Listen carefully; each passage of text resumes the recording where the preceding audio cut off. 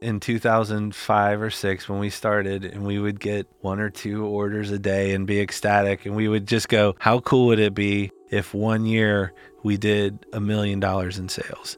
And so 2016, we reached $1 million in sales in like mid-December. And we were obviously over the moon about it. In 2017, when Fiona was born, we reached $1 million in sales in July. Failing. I know. We talk about failure Some battles you feel like you lost. and survival. Some battles you feel like you win. It's tough.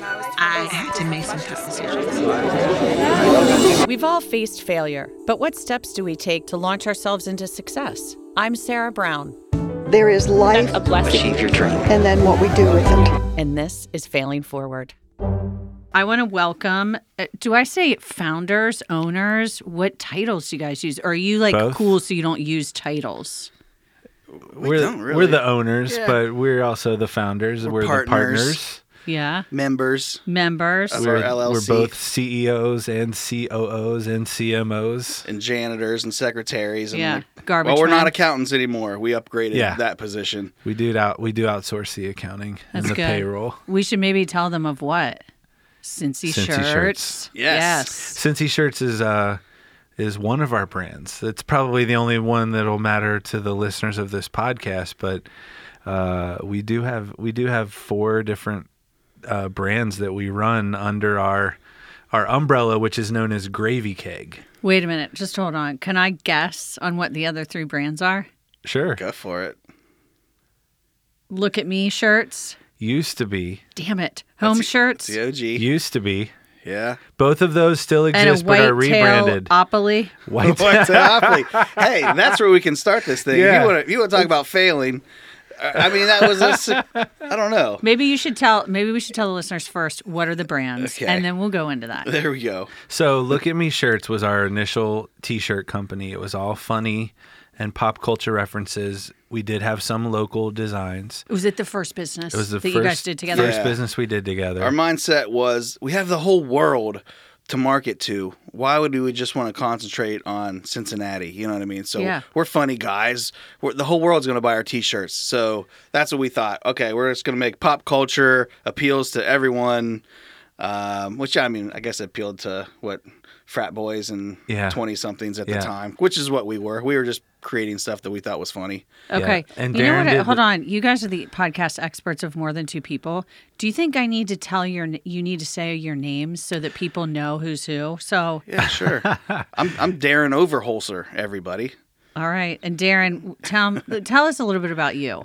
Yeah, I grew up in a small town called Newcomerstown, Ohio, which is south of Cleveland, about 100 miles, east of Columbus, about 100 miles, home of Cy Young and Woody Hayes. There's really nothing there. So I came to Cincinnati, went to Art Academy, graduated from Art Academy in 97. Graduated from high school in 97. Graduated from Art Academy in 2001.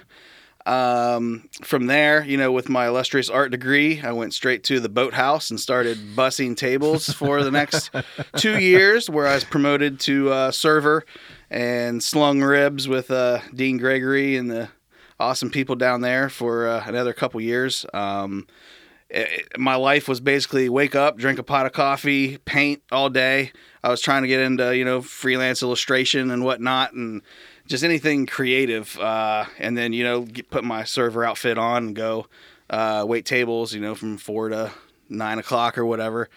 And it was there I actually met Josh. I was waiting tables one day on a Friday at lunch. Everybody knows Josh, the comedian. I've heard of him, and I knew who he was. I knew he's in my section with some other dude who I assumed was a comedian. Yeah. So we just got to talking, and at the time I was also dabbling in stand-up, just kind of on the local scene. I always thought I was funny or whatnot, and doing open mics. I love funny. that, Josh. You just He is laughed funny. at that. By that point, I was opening here and there, and I was in the comedy scene enough to know who Josh was and not be afraid to talk to him, I guess, even though I was waiting on him and it's my job to talk to So him. is your role, because you are the artist, has your role been more of the like creative and graphic design piece Yeah. of Cincy shirts? Okay. Yeah, that was the first things. Josh was like, hey, you're good at art. Well, which actually was kind of our conversation starter was, I don't know if I introduced myself as more of an artist than designer, but anyway, so he knew I was, He said I did some paintings, and he's like, you can, if you want to check out my stuff, it's on my website. And he gave me a card to his website where he had images of actual paintings he's done, and they were all mashups of like different either artists and some type of pop culture reference, some inappropriate, all edgy, all super funny. Yeah, like Lady and the Tramp, instead of, sharing one piece of spaghetti, they were doing a line of blow that was like real long. But it was painted perfect like a Disney painting. Yeah. You know what I mean? I took it seriously for sure. It was he had one that was like a Charles Kincaid painting, but the house and the forest were on fire, and it was called The Death of Kincaid, and just real dark stuff, but so funny, like the scene from Pulp Fiction where John Travolta and Samuel Jackson have their guns out, and he replaced their guns with the old Nintendo light phasers, like they were playing video games. Duck Hunt. Stuff like that. And it was so funny and original, and I was just like, man, I love this stuff. And I said, what do you want to do, And he was painting, and he was serving, and he started telling me about this whitetail-opoly. Yeah. Okay. Wait. That's how you guys really connected? Was that? Yeah, over lunch. He came up to me at lunch that day and gave me his card. I checked out his site, and I reached out to him, and I was like, this is great. So, Darren, you were like, I know this guy, Josh Sneed over there, is a comedian. Like, you heard that. And so you went over, and you just started talking, and he was in your section. Well, he's in my section, so I'm just, shooting the shit with him, right? And so that's when you brought up this whitetail. Yeah, well, opoly. Yeah, Did I say it right? That's when we kind of made the introduction, and he kind of, I guess, started doing his research on random links on my business card. But so yeah, whitetail-opoly was basically, like I said, I was from a small town in nowhere, Ohio, where deer hunting is huge. Yeah. I never shot a gun in my life, but I knew that deer hunting, had a big following and whatnot. And through going to Art Academy, one of my professors, Mark Thomas, did some freelance work for a company here in Cincinnati called Late for the Sky Productions. Not many people know about them or whatnot, but they make all of the opoly games. Okay. NASCAR-opoly, dog-opoly, cat-opoly. Chocolate-opoly, all those random games you see in gift shops. If they end in opoly and it's not Monopoly, it's them. Yeah, so I went to them and I said, hey, let's make deer-opoly. Come on, whitetail-opoly. And they're like, well, no, that's not along with our brand, or we're not going to do that. Who are you, basically? Yeah. But they're like, well, we do have a custom piece of our business. If you come up with the cash, we'll print it, and it'll be yours, and you can go peddle it on the streets. Nice. So we basically had to raise $30,000 to do the first run because there's 3,000 and they're about $10 a board. So our idea was to go out and sell these spaces, like Boardwalk, to sell sponsorships. So I was calling all these ranches, deer hunting ranches all over the country, and we actually had about 5 spaces sold. And we're actually a couple grand for these things, and I was nobody, and I was like, man, there's no way I'm going to be able to fill the whole board, or just getting $30,000 was like ridiculous for someone straight out of college, didn't know anything. I still don't think I could really do that. But anyway, but in the meantime, we were like, okay, the sponsorship thing's not going to work. So that's fail number 1, right? Yeah. Good. I love that you're bringing it back. Yeah, but we kept going. And wait, at this point, is it both of you guys? No, this is just me just you. and a buddy from high school. Okay. Who would rather be in a deer stand than help me out. So that's kind of where that ended up. But anyway, so long story short, we ended up just making a tight prototype. We had real ranches, but we didn't have them pay money because everybody wanted Boardwalk. No one wanted Baltic Avenue, whatever. Right. Instead of railroads, we had taxidermists. We had it was super cool, and it was actually fun to play. And he did all the art for it. Designed the art box, for the box, and we had the little the cabins and lodges instead of houses and hotels. It actually made more sense than Monopoly. Yeah. But anyway, so we had a prototype, and I was able to send that to Gander Mountain, Bass Pro Shop, and Cabela's, who are the biggest names at the time. And they said, hey, if you make this game, we'll have purchase orders for you. So at that point, it wasn't hard to convince some people to shell out some cash. And so that's when Whitetailopoly came out, and I don't know, I guess I sold it for about 5 years. We also made a Wild Turkey-opoly, which it didn't do as well, but it got to the point where it got me out of the restaurant so I could be creative 24/7 and also get started doing the T-shirt thing. Well, so that was back up. There's something in between there that's the bridge to the T-shirt. So yeah. At that time, I was touring with the various members of the Blue Collar Comedy Tour. So Larry the Cable Guy, Ron White, Bill Engvall. So you leave P&G. I leave P&G. And you go into being a full-time comedian. That's right. And at this point, I'd probably been full-time for about 4 years. I had moved to L.A. and back and was just trying to figure out a way to take up the hours of my day, because I was on the road all day, all the time, and I had all day to kill. So I was trying to find something that could keep me busy during the day while I sat around waiting for the shows at night. So I was opening for these comics who were selling out, theaters everywhere. And I was noticing that after the shows, people were buying anything they had to sell. I mean, it wasn't just T-shirts and CDs. It was like coffee mugs and Frisbees. I mean, just like the dumbest things. And I said, it was such a beloved, the Blue Collar Comedy Tour was such a beloved property at the time that I told Darren, I said, we should come up with Blue Collar-opoly. We could come up with a Monopoly game for these guys. They could all sell it. Their careers are white hot right now.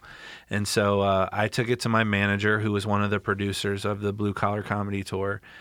And he was like, work on it if you want. So we put a whole prototype together for Blue Collar-opoly. We had all the different comedians' jokes on the cards and all the different spaces, related to them in some fashion. And might be a redneck. Yeah. Right. And we were super proud of it. We had a prototype of the this big printout of the game board. I sent everything to my manager, who passed it on to the lawyers, and in that small window of us creating the concept, those guys became so popular that they didn't have to tour as a foursome anymore.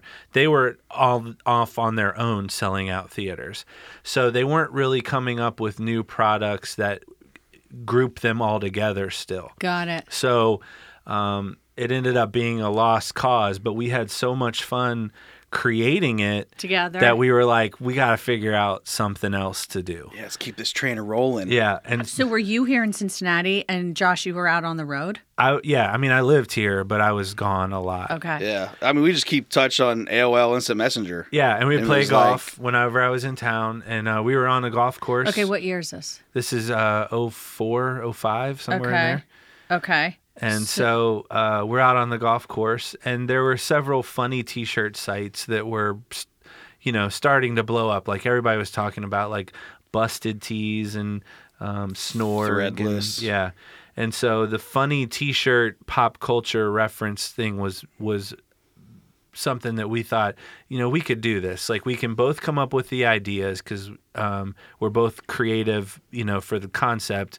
He can visualize it, create the actual art for it. And then I'm out on the road every week in different comedy clubs in different cities. And with that comes being on different radio stations and TV stations. So I can go tell people around the country. Yeah. And that's what I would do. Free advertising. Yeah. I would wear one of our funny shirts to the radio station, and they'd be like, I love that shirt. And I'd be like, I make this. And now we get a plug on the radio. So then did you sell them all online? Yeah. Yeah, you we started made them online. Okay. We paid $150 for our first website. We had about 12 different designs, which most were inappropriate or by today's standards would probably not get us anywhere. But, yeah, I mean... Yeah, it was... So when did it start clicking? Well, When did you start making money? well, the problem We're was not is- there yet. Yeah, we weren't. Are you we trying- weren't equipped Are to. we out of time? We weren't equipped to make the shirts, so we had to find someone in Cincinnati who would print shirts for us in a small enough quantity because we just didn't have the money to Right. you For know, the runs. Yeah, to have inventory. And so, if somebody ordered one, we had to print 12 or 15. Yeah. And so, And our ideas or designs weren't that good. Yeah. To where we had the confidence to print that many. yeah. So Darren kept the inventory on his in his apartment in his living room, and he printed out the orders. The 2 or 3 orders a day. Yeah. And would fulfill them, and we'd make little funny videos to put on YouTube about our company. And then we thought, you know what, we should buy screen printing equipment and make shirts for ourselves. Then we can control inventory. Yeah. And we can do smaller runs if we wanted to, Take on custom jobs and which is probably our first big fail. yeah. Right, as Why? a company, because it was just me and him. So very quickly so we found a space in Dayton, Kentucky. It was an old warehouse that a friend of mine was one of the owners. There hadn't been a business there in 20 some years. It was one of the first Kroger's. Then it was a carpet business. I don't know. It was nasty. And we gutted it ourselves. They put a dumpster on the side of the building. We gutted it and then paid for like a new floor to be put down and new windows to be put in. And all we wanted was a little space to make our own shirts. Mm-hmm. And then a tiny area in the front where we could have like a little Like retail? store. Yeah. But we weren't. Did you buy the building or you rented it? Oh no, We just rented we were it. just You rented Actually, I don't it. even know if Sure. we Got got it. charged rent for the first year because the owner said that we would actually save him money on his insurance just by being there because he no If it's longer not an owned empty a building. vacant Right. building. Yeah.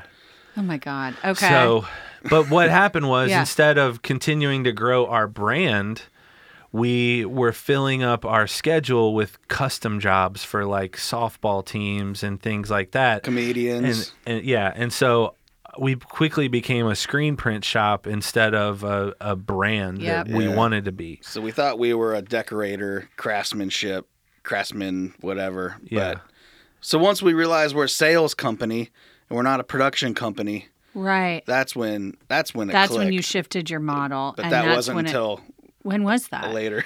Well, we went through several fails after that. I mean, to be honest about it. Because I will tell you, people would look at you now and be like, they have the most popular T-shirt business in the city. Like everybody knows. Like, do you know? I mean, you guys have a really good brand. I love to hear that, but it's, what was this, 2018? Yeah. It took, that's only in the last couple years. So Yeah, but you guys had your first retail in 2014. That's 3. You now have 3 yeah. in Oh, that's when 4 stuff years. really started to move upwards when we Opened the store. So But still, we left we're on our rung number yeah. 3 here.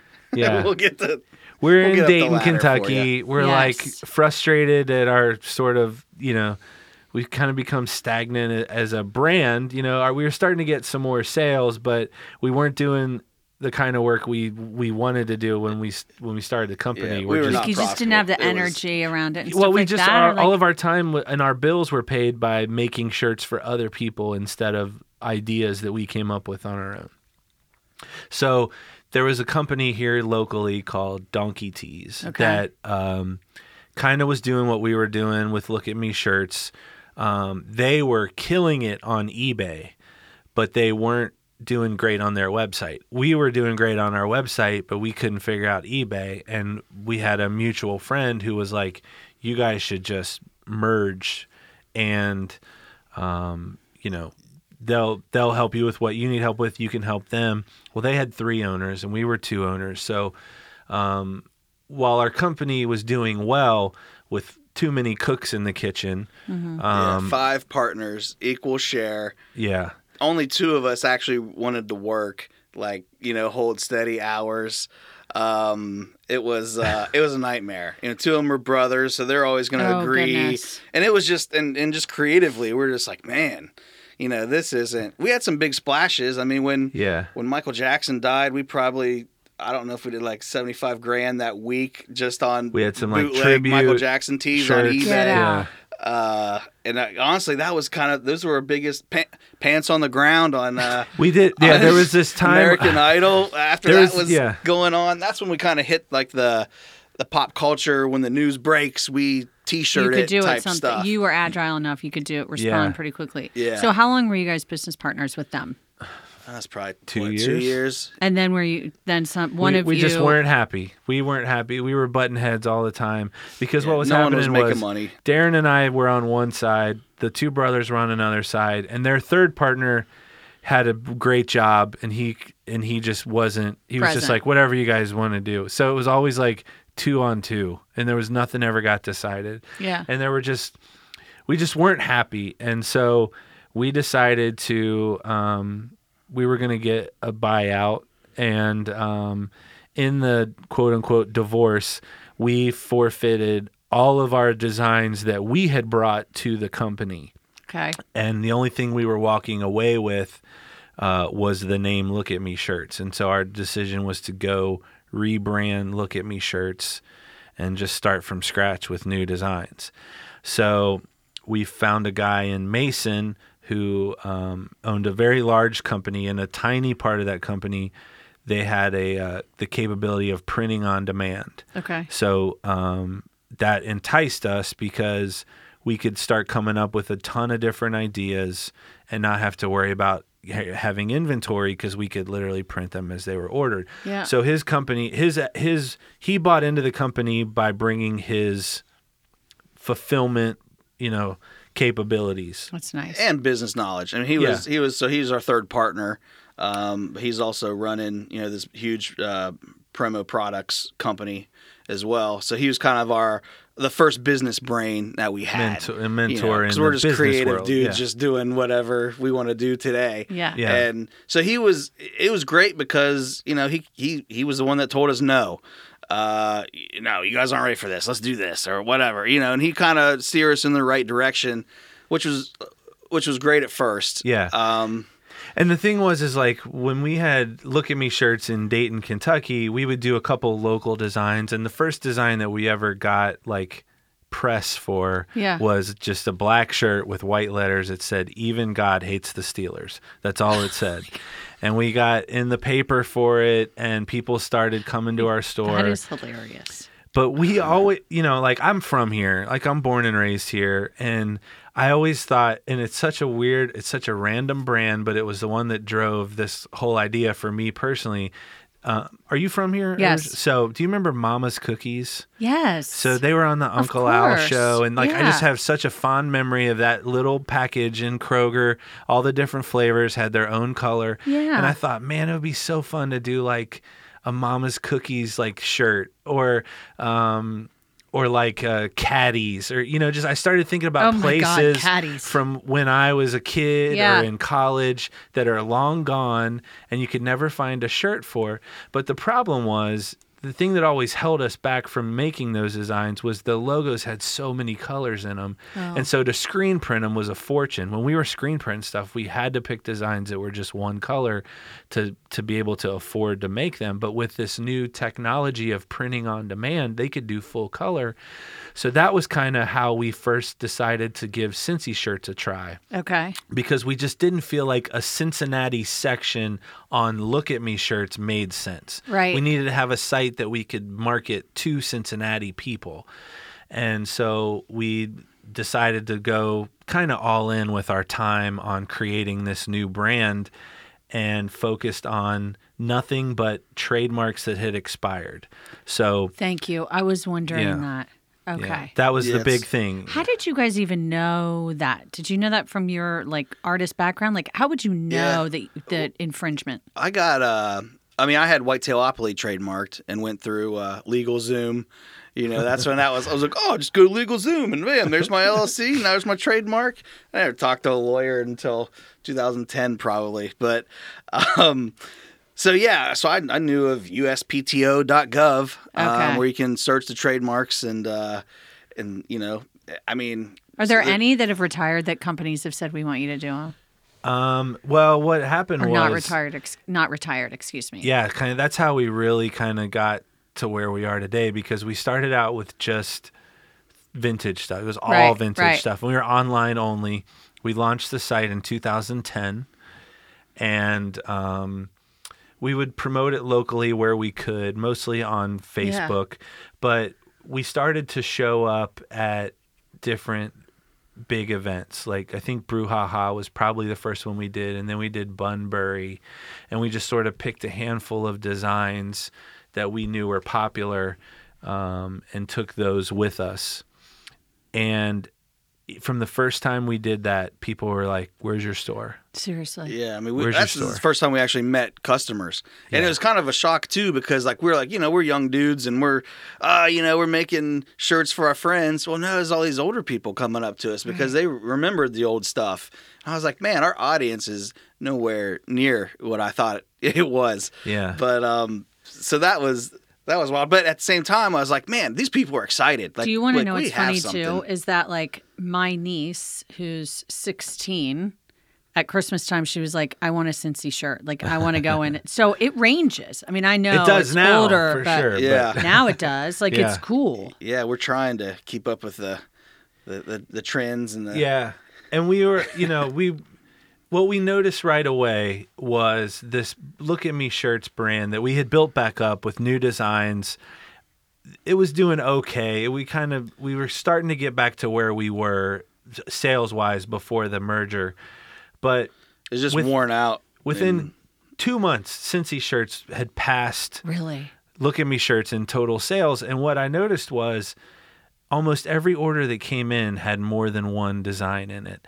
And I would ask people about it. And if I showed them Look at Me Shirts and I showed them, 200 different pop culture references that they all knew from movies and TV shows that they all knew, they'd be like, "Oh, these are great. And I like this one." And if I showed Cincy Shirts to someone my age who was from Cincinnati, they're like, "I want all of these." Yeah. Yeah. And so immediately I was like, we need to focus on this. And Darren was like, "You're right. This is where we should be focusing our attention." And it was a shift that we did not see coming of, because Cincy Shirts was like going to be like our fun, like we're local guys and this is, something we want to do for the city. And immediately it was like, no, this is where we need to put our attention. Did you guys ever think about closing and giving up? I don't think so. I don't know. I mean, I'm looking back, I don't know why. Because right when we left Donkey Tees, I had my son. That was 2010. And I was like, yeah, looking back, I was like, man, I mean, my wife had a pretty good job. She was always the breadwinner up until last year. That's always my joke, because people are like, "Oh, how are you guys doing?" I was like, "Hey, my wife didn't complain this year, so I think I made it. Like, that's success to me." Was Right. What I think She's no longer your sugar mama. Yeah, exactly. the reason I think that we never got to that point was because from the day one,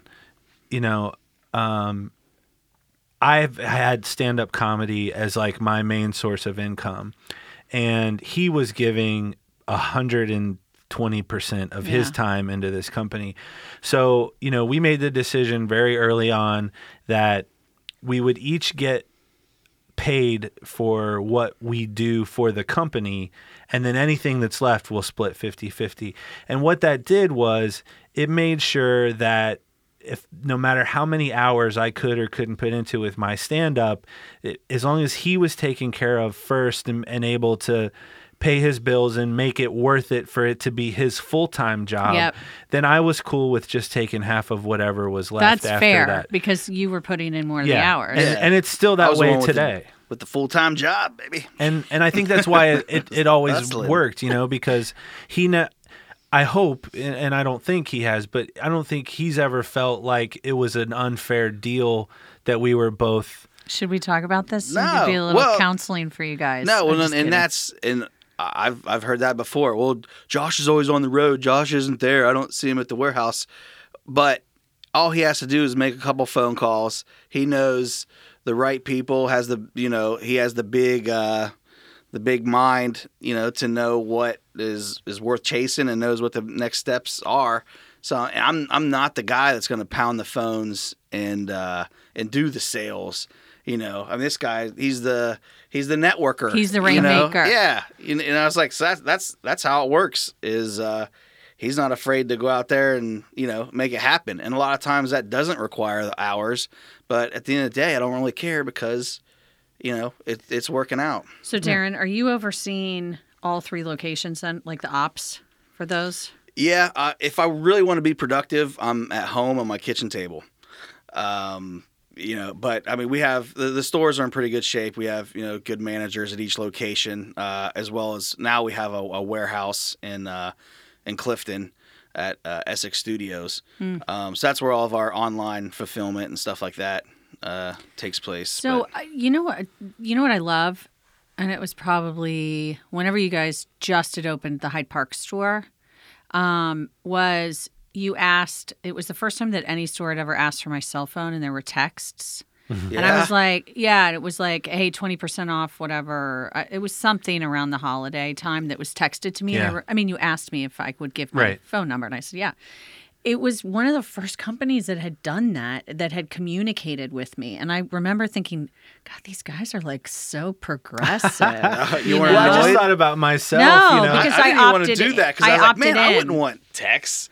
I opted in. You asked. But- you asked, Yeah. and I did. I mean, I don't do that to everybody, for everybody, but I was like, yeah, kind of like, But if I think about how many emails I get from websites I've visited or stores I go to, now they all get clumped together in one section on Gmail, and I may never open that section. So even to get them on an email list, the chances of them seeing it or doing anything with it are so slim.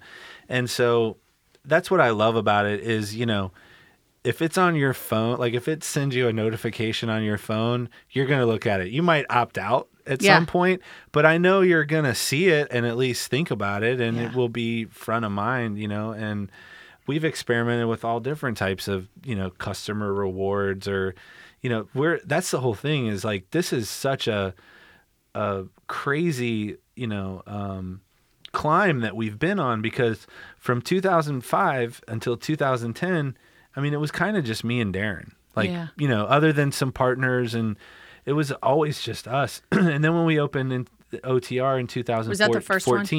On a 3-month lease.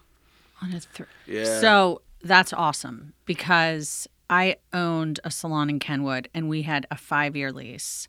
And I wish when people ask me what were my biggest learning lessons, I'm like, do not get tied to a lease. Yeah. Yeah. So that was really smart. We got lucky because it was a friend of mine who worked for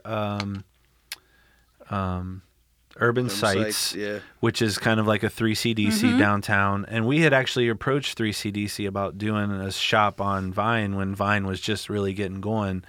And we were kind of told there wasn't a space, but we sort of pieced together that another T-shirt company had opened on Vine and was kind of making sure we didn't open there too. So we found a spot on Main that had been a retail store. It didn't need any work done on a build out. Right. And so they gave us a 3-month lease. We just wanted to see how it went. We were like the only ones. There was a Street Pops next to us, but nobody was buying popsicles in November. Right. And so they gave us a 3-month lease. We went on Craigslist, and this is where I think our company really turned the corner. Is our business partner that we talked about, who had always been good at telling us no. Yeah, no, you're not ready. We're not ready yet. No retail. And he was adamant about, I don't want to be a part of any retail. Brick and mortar is the past. The online is the future. Make money while you sleep, fellas. You don't want to be down there working a store.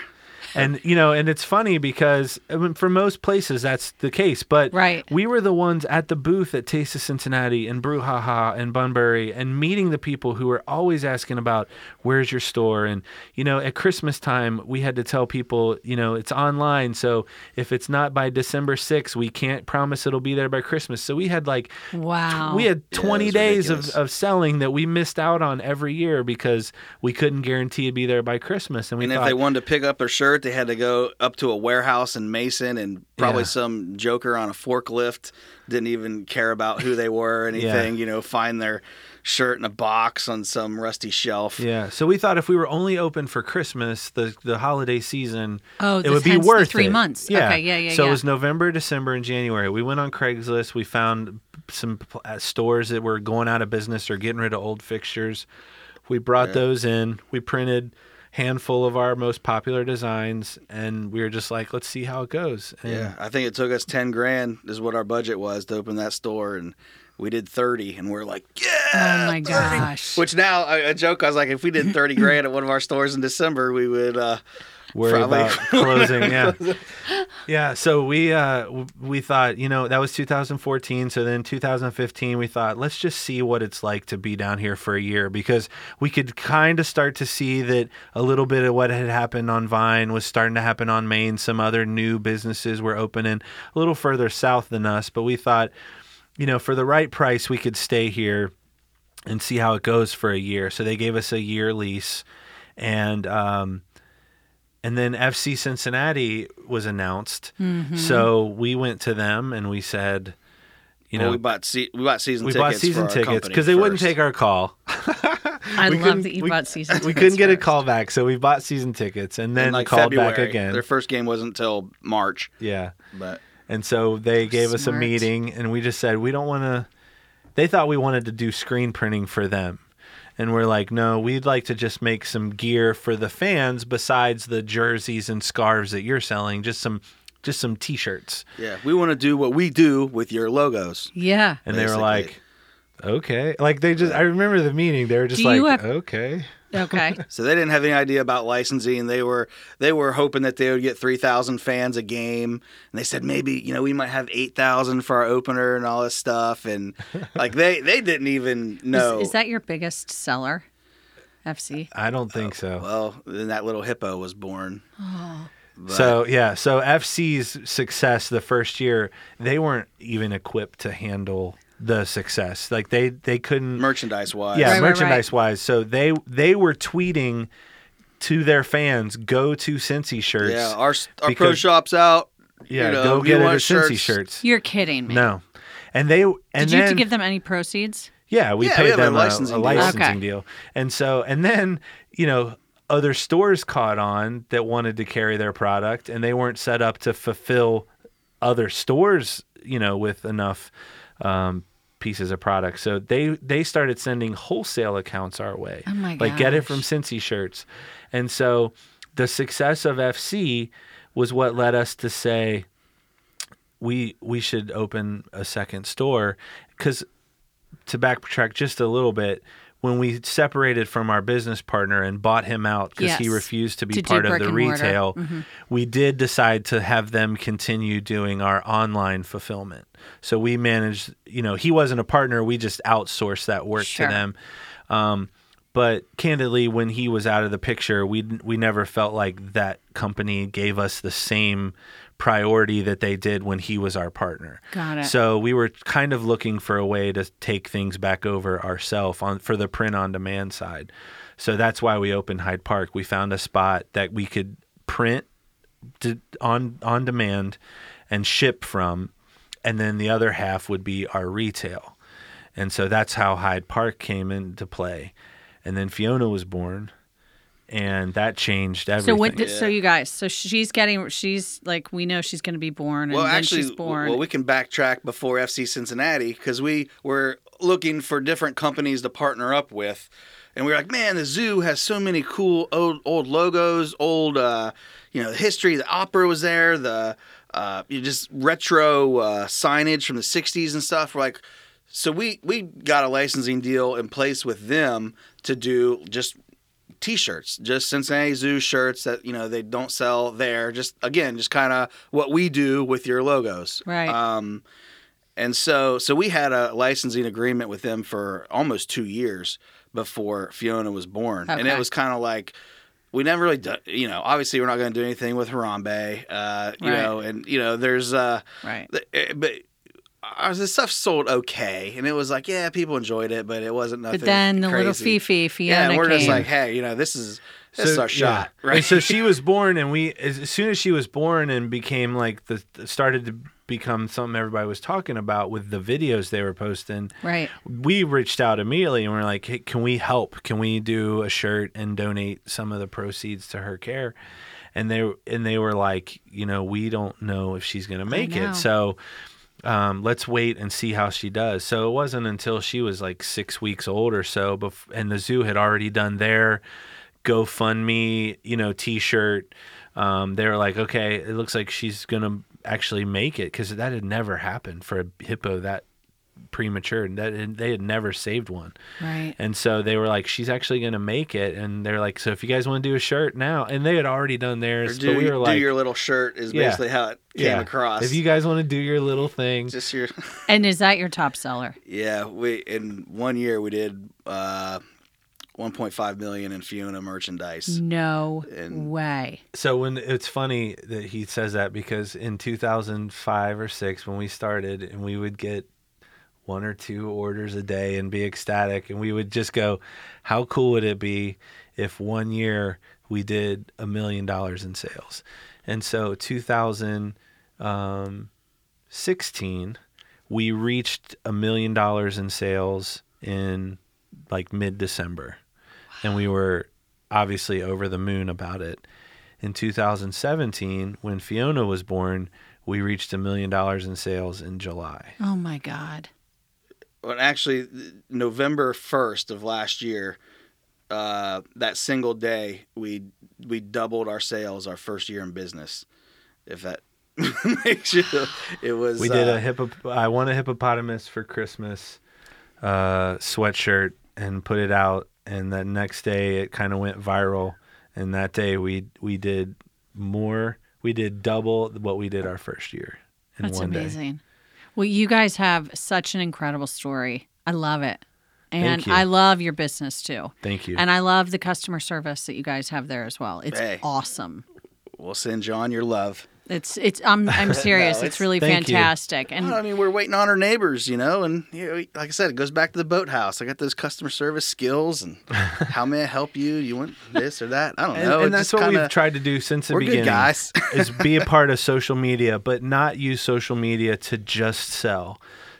To be part of people's conversations about the city and historic dates and things that are happening in the city and things that we're passionate about, whether it's Fiona or, Lauren Still or Lauren Hill or Cincy Strong with the shooting.